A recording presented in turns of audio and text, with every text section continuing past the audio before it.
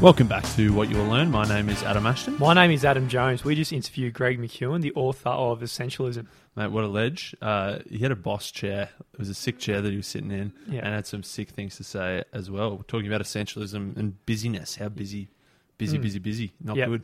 Yeah, so he's all about the pursuit of less and, Yeah. cutting the things out of your life. So, and thinking about some of the things you can go big on by getting rid of all the little pissy shit that, you don't really want to be doing anyway. 100%. He had some good stuff to say about Elon Musk's first principles thinking as well, which was sick. Fucking awesome. And that's someone who's not busy for the sake of being busy. He's does some good shit. Yeah. So top-notch stuff. I hope you guys enjoyed as much as we did. Without any further ado, here is big dog Greg McKeown.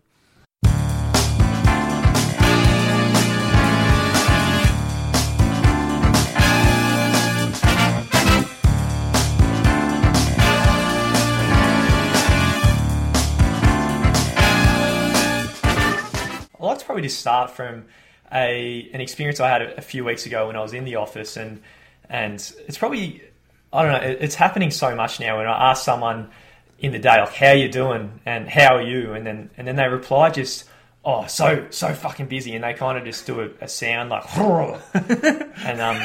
and keep walking, and it might sound comical, but it is kind of scary because these people are probably going to go through their lives and maybe miss the whole journey. So I guess what's going on to start?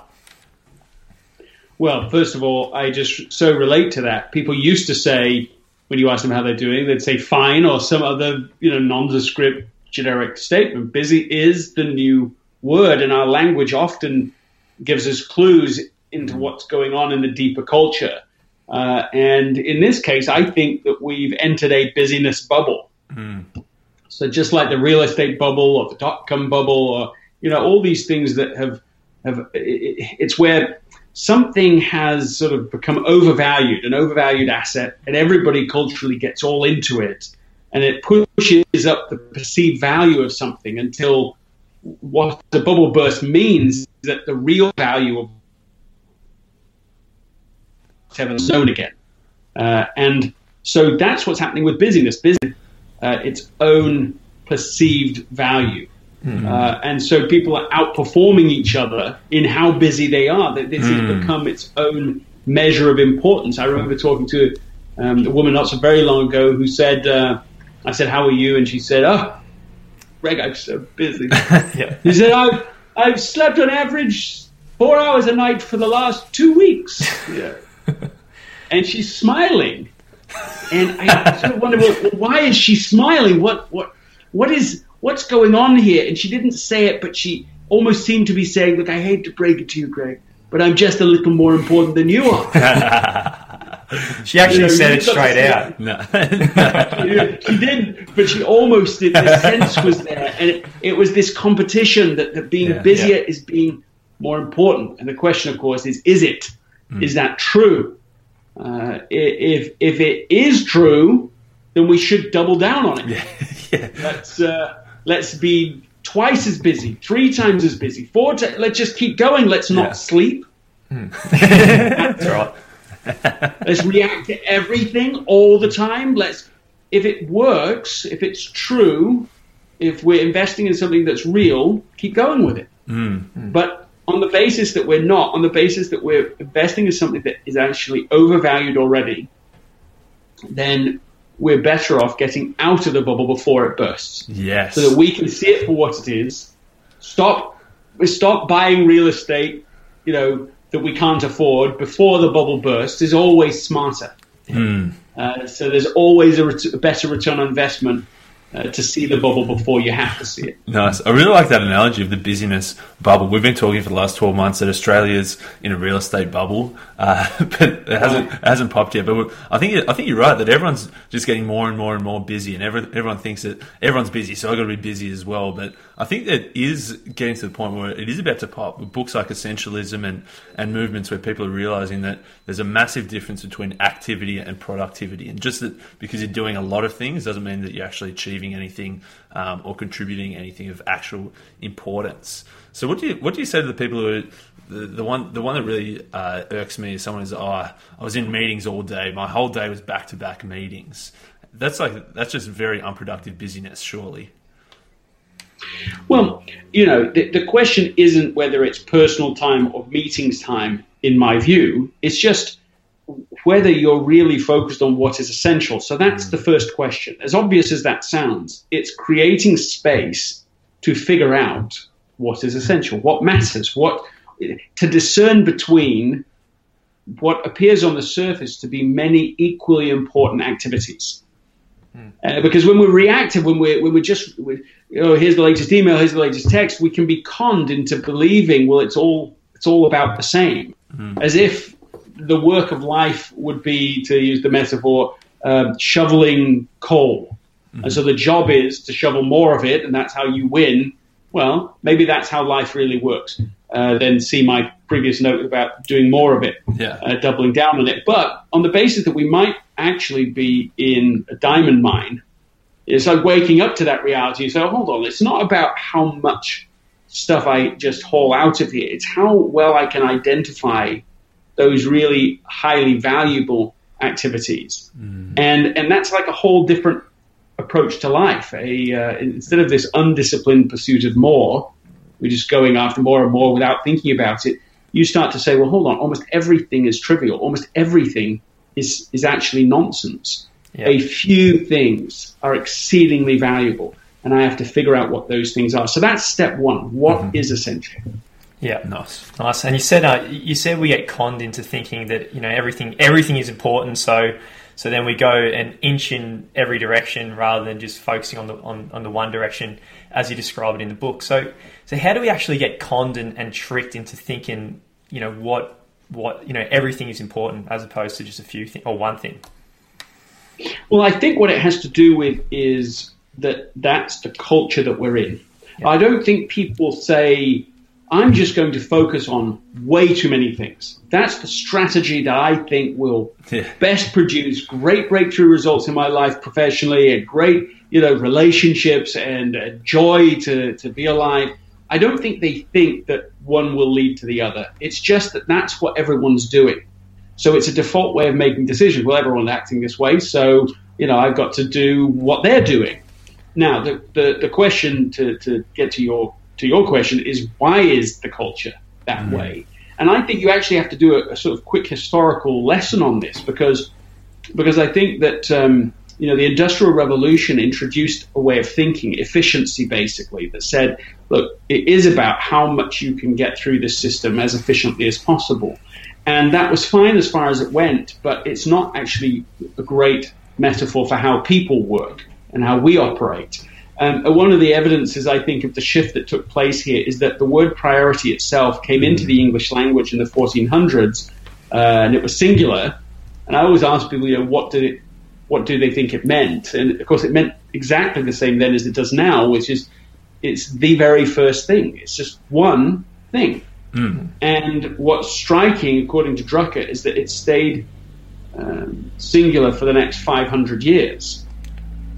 So think about that nobody in the English-speaking world was using the term priorities at all. So that came in the 1900s. So in the Industrial Revolution, something changed there, a certain logic. It was working so well, increasing efficiency, that people said, well, then everything must be like that. And it was like, throw the baby out with the bathwater. Yes, it was really good at certain management. It was incredibly good at increasing the throughput of products, exactly the same repeatable products. It's great for that. Not great for getting humans to live lives that really matter. Not at all parallel.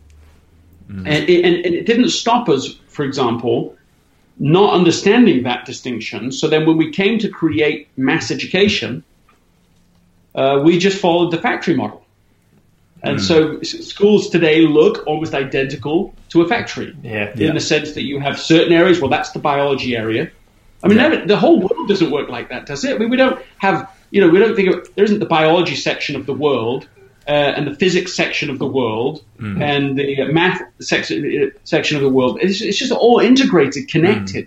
But somehow the factory system became involved. Now, I know you're getting more than you wanted, you bargained for the why.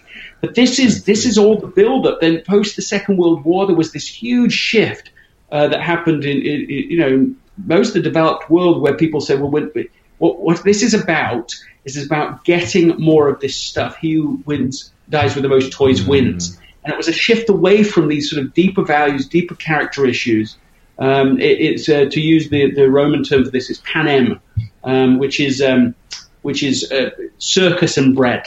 So instead of people dealing with this massively psychologically, socially discombobulating experience of the Second World War, instead of dealing with it, like, for example, how long did people deal with that experience? Like, did we take a year off to, like, reflect and think, a year of mourning? No, we didn't do a year, we didn't do a month, not a week. We just got back into it. And what we got into, this is, I think, the second part of the con, is we got into consumerism as if that was the thing.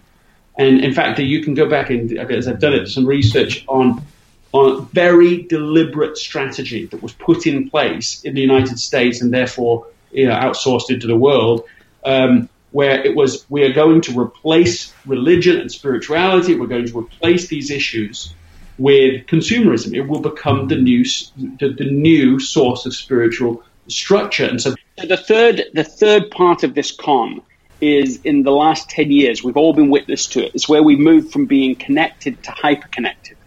And this is sort of the birth of social media and smartphones. And it's not that those things are necessarily sort of inherently non-essentialist. It's that they were built on top of a culture that was already assuming this way of living and of thinking, this basic logic that if you can just fit it all in, then you can have it all. Then you can keep everyone happy. And so they were built with these assumptions in place.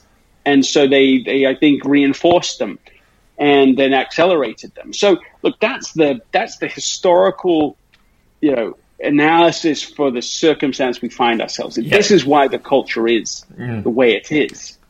The question now is, of course, what do we do about it? How do we respond to this? Yeah, that's right. So yeah, we're at the point now where every second of our day is filled up, and I don't think we ever feel bored anymore because we've always got our phone just waiting there. Yeah. So I guess moving on to the solution, can you just start off with I guess just telling us a bit about what we can do now with the situation we got ourselves in? Well, I mean, you just used the phrase, right? You said, we're never bored. And I remember I was at Twitter doing a presentation on essentialism, and somebody there said, do you remember what it was like to be bored? Which I thought was a little ironic, given that they were the ones that did it to us. Yeah. Yeah. But nevertheless, he's saying it used to happen automatically. So prior to this period that we're describing of these forces, I mean, if can you imagine the difference pre the Industrial Revolution to what a person would think about in a given day, like what space they would have to think. I mean, I'm not saying we go back to an agrarian society, but just imagine if you're out in the field all day, working in nature, having natural systems reinforced all the time instead of these artificial, instantaneous, reactive systems that we've now built around us. So it's a huge difference. So what do? We have to reclaim space. And so when we say, I said at the first step to essentialism to figure out what's essential. Well, how do we do that? You have to create space to do it. So I'm suggesting people should schedule a personal quarterly offsite. So every 90 days, they're taking one day to evaluate, well, where have I been? Where am I? And where do I want to go over the next 90 days? You get to 2 or 3 things that you say, these are really important. These are essential things to me. And then every week you go through a planning process where you design your week around those 2 or 3 objectives. Daily planning. I went through a planning process today. I mean, this is all the same idea, which is creating space to think about what really matters. I mean, my process this morning was a simple enough one. I'm sure other people have done similar things. But the way I did it today is I got Post-it notes out, wrote down per Post-it note, one item per Post-it note, tried to get everything out of the closet of my mind, so to speak, and look at it. And the reason I did it that way is that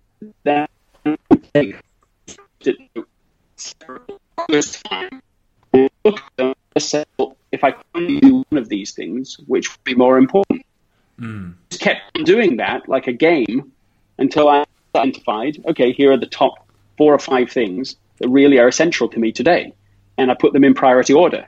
Yeah. And at least one of those items, some of those are repeated for me. Some of those things are built into the routine now, but at least one of those items would have just got lost in the sort of the rush of the day and the reaction of the day. It was a totally critical item to get done today. It took me 2 hours to do it, and it was the process made it possible. And so I think these are all things that we do. So I think even an hour a day of that kind of planning process, I know it doesn't sound realistic to people, but the return on that hour is so significant. It's well worth the time. Every time I do it, and I don't get to do it every day. That'd be exaggerated to say I never miss a day of a process like that. But I do it often, some version of what I just described, and I never regret it. It always pays its dividends. Within that day itself, I feel like I've been paid well, both in the quality of the work I got done, the importance of the work I got done, and the quality experience that I'm having doing it. So that's kind of, I think, the work to be done to begin to create space back on our calendar, back in our life, to be able to think about what really matters. Nice, I like that. So you said that obviously at the start, so we need to work out what's essential, and we do that by giving that space, and then we've got these planning cycles. You talked about in the book as well that, you know, if you've got a whole bunch of work to do and your boss comes over and say, hey, can you do this? And you need to realize what's essential and what's not essential. You need to be able to push back and say, no, that's not important. I think it's pretty tough for someone who's at the bottom, someone who's pretty young. How can we say to our boss, no, this is not essential. What the work you're giving me is not essential. It's not part of what I see is most important. How do we actually push back on our boss like that? So this sort of question is I get quite a lot. And often people will say something like, look, I can't just suddenly say no to my boss's boss in front of a bunch of people at work, and I always think, I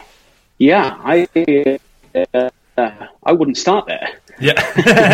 That doesn't seem like a good idea to me either. I think that might be a career-limiting thing to do. What I think is you've got to start small and with yourself. Yeah. Start this way. Take the first 10 seconds of your day and own it. Nice. Figure out what do you want to spend the first 10 seconds of your day thinking about, focused on, getting yourself sort of attuned. You're going to have a lot of first 10 seconds of your day, right? And the cumulative effect of that is tremendous over a 30, 40, 50 year period of time. And so the idea that you design tiny amounts of the things you do often, and then you build that up and you say, okay, so I'm actually going to eventually get to the point where, the first hour of my day is truly mine, and I'm planning and I'm thinking and designing in the way we've just described. All of that work is preliminary because, I wrote a book called Essentialism, but sometimes when people read it, especially when they feel very uncomfortable about the second step, which is to eliminate non-essentials. Yeah. When they get uncomfortable with that, or it just grabs their attention so much that they start to sort of think that I wrote a book all about saying no to everyone and everything all the time. And I didn't. That would be a different book. That would be a book called Noism. Yeah. And I didn't write that book. I wrote a book called Essentialism. And it really, really matters, because if you simply say, well, I'm going to start saying no to my boss, like I said, I've already told you what I think about that, just directly doing that. But you also haven't earned the right to do that. The right to do it is that you really have identified something that's more important. So I remember, we all know that Steve Jobs was able to say no to 1,000 things, according to him, to say yes to one thing, and that's all very well for the CEO and founder of the company. But what about the rest of us? And I found more interesting a story of a person who said no to Steve Jobs. Yeah, wow. And lived to tell the tale. Yeah. This is when Steve had left Apple, and he was at he'd started his next venture, and he wanted a great logo, and so he went to Paul Rand, and Rand came to him, and Steve was explaining how the client relationship would work, and he said, "Look, I need you to bring me a bunch of options, and I'll tell you what I think, and I'll make it happen the way I want it to happen. And Rand listened to all of that and finally said, no. Yeah. He said, I will solve your problem for you, and you will pay me. Yeah. But I really will figure out the primary thing you're trying to achieve. I will think through the value, and I will bring that to you. And Steve agrees to it. Later describes the solution that Rand brought. He said this was a jewel of a logo. And then added this in very important insight for all the rest of us. He said Rand was the ultimate professional. The ultimate professional because you say no to everyone and everything without thinking about it? Of course not. So why is he the ultimate professional? He explains it. He said because he thought through what would create value for me more deeply than I had. And that's why it's essentialism, not noism. So with your boss, what I think is always reasonable, always wise, especially as you develop the first habit, which is creating clarity around what's essential, is that you are able to go into work with a clearer sense of what your boss wants and what would be valuable to him or her than they do. And so that when they say, hey, listen, I want you to do this, you don't suddenly say no, but you pause. And in the pause, you get to have a conversation. You say, listen, I'm very happy to do that, but let me share what I think might be really most valuable. Let me share the 2 or 3 things here that I think really could push the needle for you and what I understand you're trying to achieve. And then let's talk about this new project, or this new assignment, this new thing that you want me to do. You see, that's now, of course, you can't always do that every time. That could be just irritating. But I think it becomes a very reasonable, valuable conversation. In fact, it is key to being able to shift from being an order taker to becoming a trusted advisor. So you start to move up the value chain. And that, for the most junior employee, still is an aspiration and ought to be.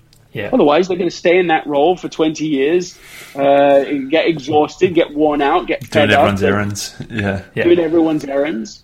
And so you pay the price, but you don't just pay the price and then stay at that level. All of us will plateau at whatever level of selectivity we stop at.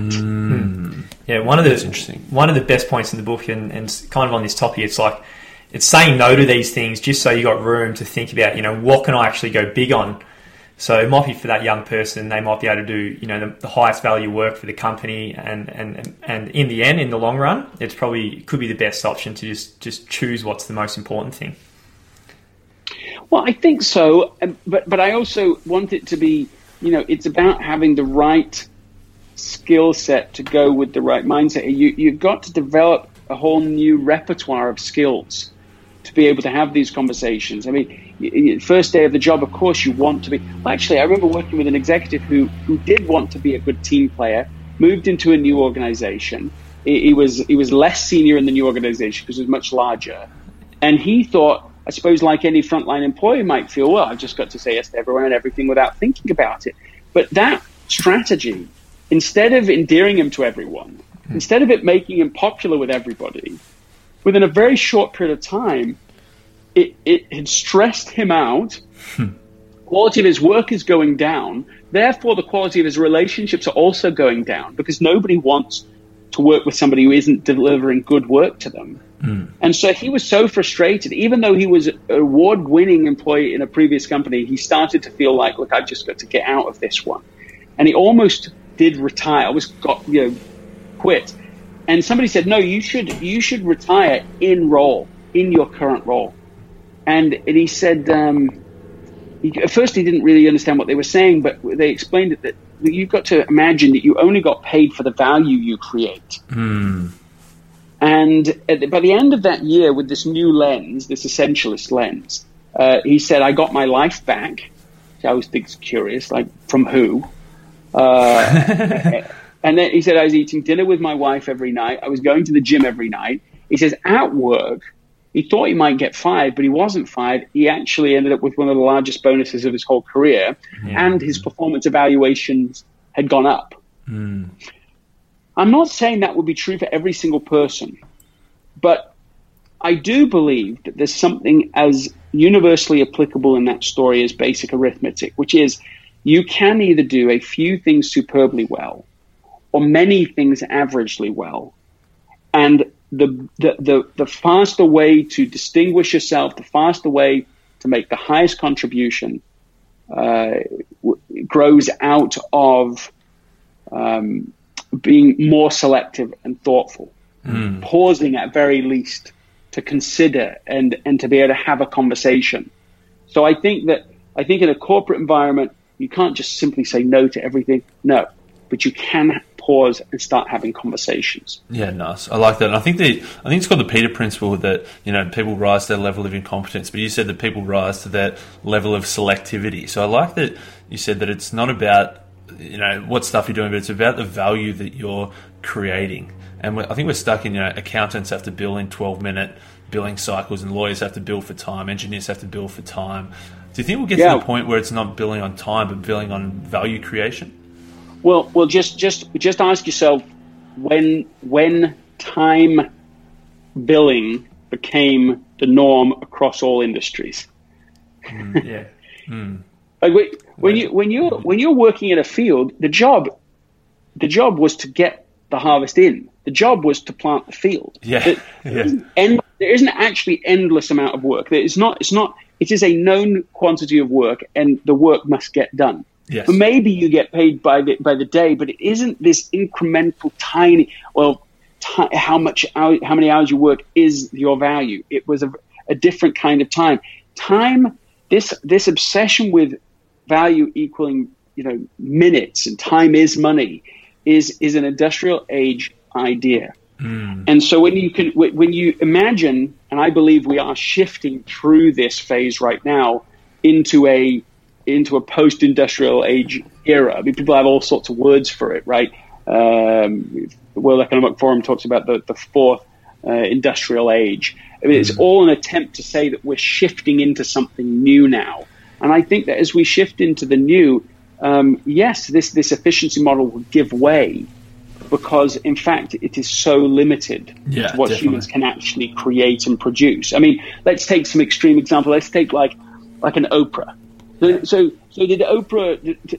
is Oprah's like value and contribution about how many hours she's working today? I doubt it. Did she produce? Is she paid more because she works more minutes? Yeah. I mean, it's sort of it's nonsense, isn't it? Did she work 100 times harder, 1,000 times harder than other people? No, I don't believe that. It's complete nonsense.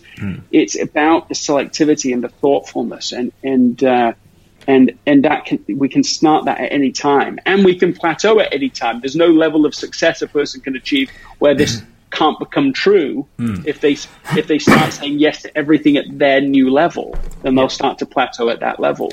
It's an awesome point you bring up, because if you think about it, everyone's got the same amount of time in the week, and some people seem to get more done than others. And if you look at a guy like Elon Musk, for example, he's running $3 billion companies, and I've got the same amount of time in the week, and sometimes I think I'm busy. There's obviously some huge differences between me and him, and for everyone it must come down to this selection of actually what you're spending your time on and what you're working hard on in the first place. Well, I mean, Elon Musk is a terrific example in lots of ways. At one level you could say, well, how essentialist is it if you've got these three different companies?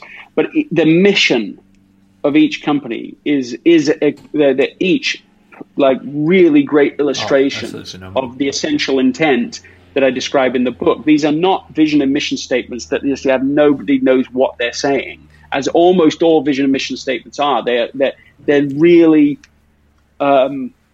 so hard to understand what is really meant by them. Meaningless. That I think that they are actually meaningless to people. They just completely ignored. They take months of work to do. They get printed. They get put on the wall, and then totally ignored.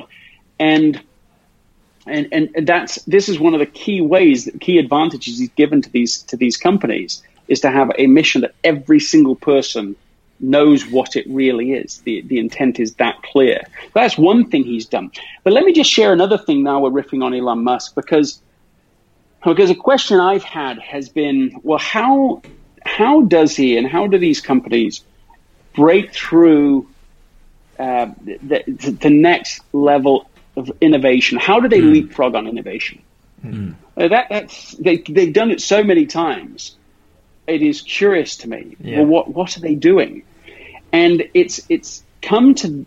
Elon talks about something called first principle thinking. Are you familiar with this? Give it to us. Yeah. So first principle thinking, it isn't something he created. It's a philosophical idea. So it's like predates him and us by thousands of years. But he's applying it in an engineering term. So first principle thinking is a way of making decisions. Let me compare it to the two that we're more familiar with, and then I'll come back to it. One way to make decisions about how Elon Musk decides to invest the time and energy and resources of a company is, well, what have we done in the past?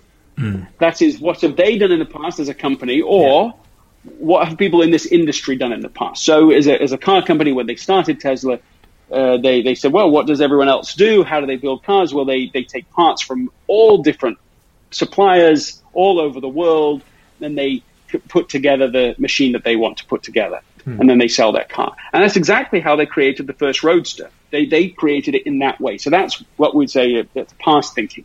Yeah. What did they do in the past? Now, the second way of thinking is really similar, but it's what's everyone else doing now. So this is like an industry-based frame for making a decision. Well, what are they all doing? Well, you say, well, what's Ford doing? What's Jaguar doing? What's Rolls-Royce doing? What's Toyota doing? And then it's a best practice model. Yeah. But both of these models have embedded in them the weakness that they share all the same assumptions. Yes. So they cannot produce breakthrough results because they are applying the solutions that led to the results that we're getting today. So you have to find a new model. And the new model they're using is what he's calling first principle thinking. First principle thinking says, in an engineering frame, it says, what do we know for sure? And then you design from there. So your truth point isn't past thinking, isn't best practice thinking. It's based in like engineering reality. What do we absolutely know for sure? So in the case of the Tesla, it was, what do we know for sure about batteries? Because this was the big thing that makes it impossible to create a breakthrough car is the battery and the cost of the battery. And so they said, well, what we know for sure is that these are the elements that go into creating a battery, and these are the price. This is the price per element. So if you break it down to that level, first principle thinking, then you find that you can create a kilowatt of energy far cheaper than is currently understood in the industry. That's one example, but awesome. It's that repeated again and again. Now, that's a whole story about Musk to illustrate essentialist thinking. What is essential? What do we absolutely know for sure? What do we know is important, and design from that point? Yeah. Instead of designing from, well, what's everyone else doing in this busyness bubble, as it turns out, and I'll just do more of what they're doing. Yeah. And so if you want to break through to a higher level of contribution, you have to go to what you know for sure about what's really important and build from there. Phenomenal. I've got to say, that's probably one of the best stories I've heard in my life, let alone on this podcast. We got to end it right there. That's it. It was a phenomenal story. I think we have come full circle. I guess just as our usual wrap-up questions, what are some of your favourite books or books that have had an impact on your life? There's so many. I do love to read. I love literature. I have found myself really pulled towards the classic literature. One of the books that I was just looking at again was Seneca's book on the shortness of life. Mm-hmm. One of my favorite essays is an essay called the Catastrophe of Success. Which is by, I suddenly can't remember the author, but he wrote The Glass Menagerie, and it's all about how he almost was just discombobulated by the success that came from writing The Glass Menagerie, and how he has this image of him traveling everywhere. He's in hotels all the time. Everyone's cleaning up after him. Everyone he meets seems to be saying the same thing, which is, oh, this was such a life-changing play, and it's amazing, and you're amazing. And he said it all just began to feel like just fakeness, and he's describing the paradox of success in his own words, that I describe in Essentialism. And he said he had to go back to the essentials, which were for him, he had to be writing. If he's not writing, then he became lost. I found it interesting to find that Seinfeld says exactly the same thing about stand-up comedy. Here's someone who does not need to be doing. He doesn't have to do stand-up comedy. Right? He has enough money and has had enough money for a long time, so he can give that up. But he says if he goes too long, I mean, I think he means even just days, that he hasn't been actually doing stand-up. He just doesn't even know what he does anymore. And he's just lost. You've got to get back to what's the essential work that he does professionally, and then he has a sense of I'm in my place. But success has a way of getting us out of our place surprisingly quickly. And so we have to learn how to become successful at success, which is actually a far harder skill than learning how to become successful in the first place. Awesome. That's some deep. That's some phenomenal deep shit. way to That's some deep shit. That's good. Some good stuff. And just on, I guess the first one you mentioned there, Seneca, on the shortness of life. It's probably, if you just think about our impermanence, there's nothing that'll zap you quicker into just thinking what's essential than just realizing you've got a finite days left on the planet.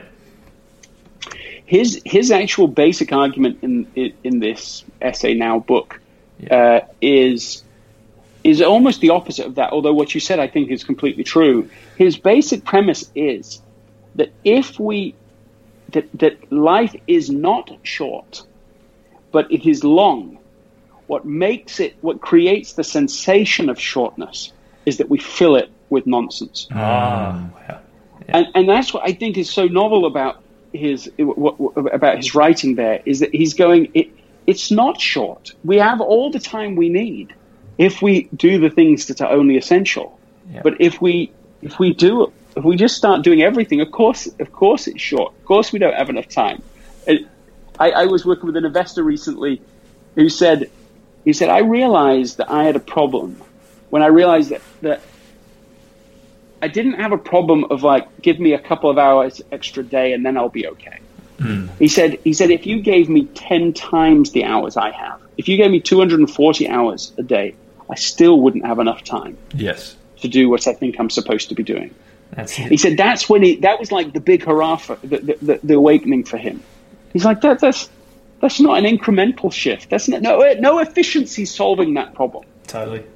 We've got to get back to a different mindset, and essentialism is that. I would put it out there, and I still am trying to live it myself. I struggle with it all the time, but this is the mindset. Phenomenal. So where can people find you if they want to know more about essentialism and any of the other projects you might be working on at the moment? I just think, you just get on the newsletter from the website. So go to gregmckeown.com and sign up for the newsletters. Things come out. I don't spam people on there. I'm very selective about what I write and send out. But that's a place to keep part of the conversation as we proceed.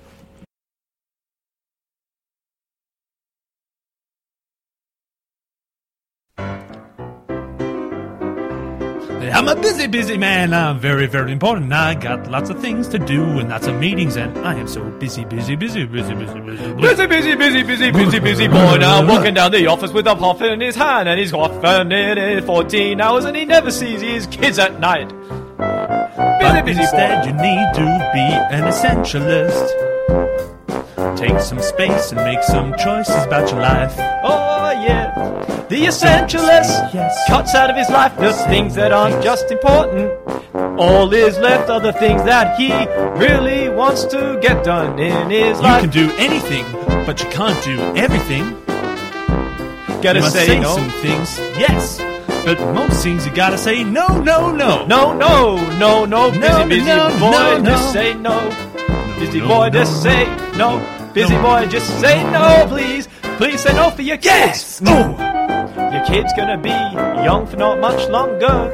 If you keep working from day to day, you're gonna miss everything in your life, boy. How can you say no? Just make it awkward.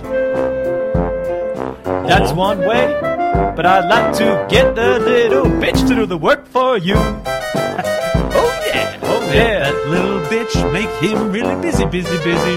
Give all the work to those graduates, and I'll take the credit. Busy boy, busy boy. I'm an essentialist, yeah. I only do the good things to make the little bitch do the little bitch work. Busy, no, busy boy, no, busy boy, no, busy boy, no, busy boy, say no.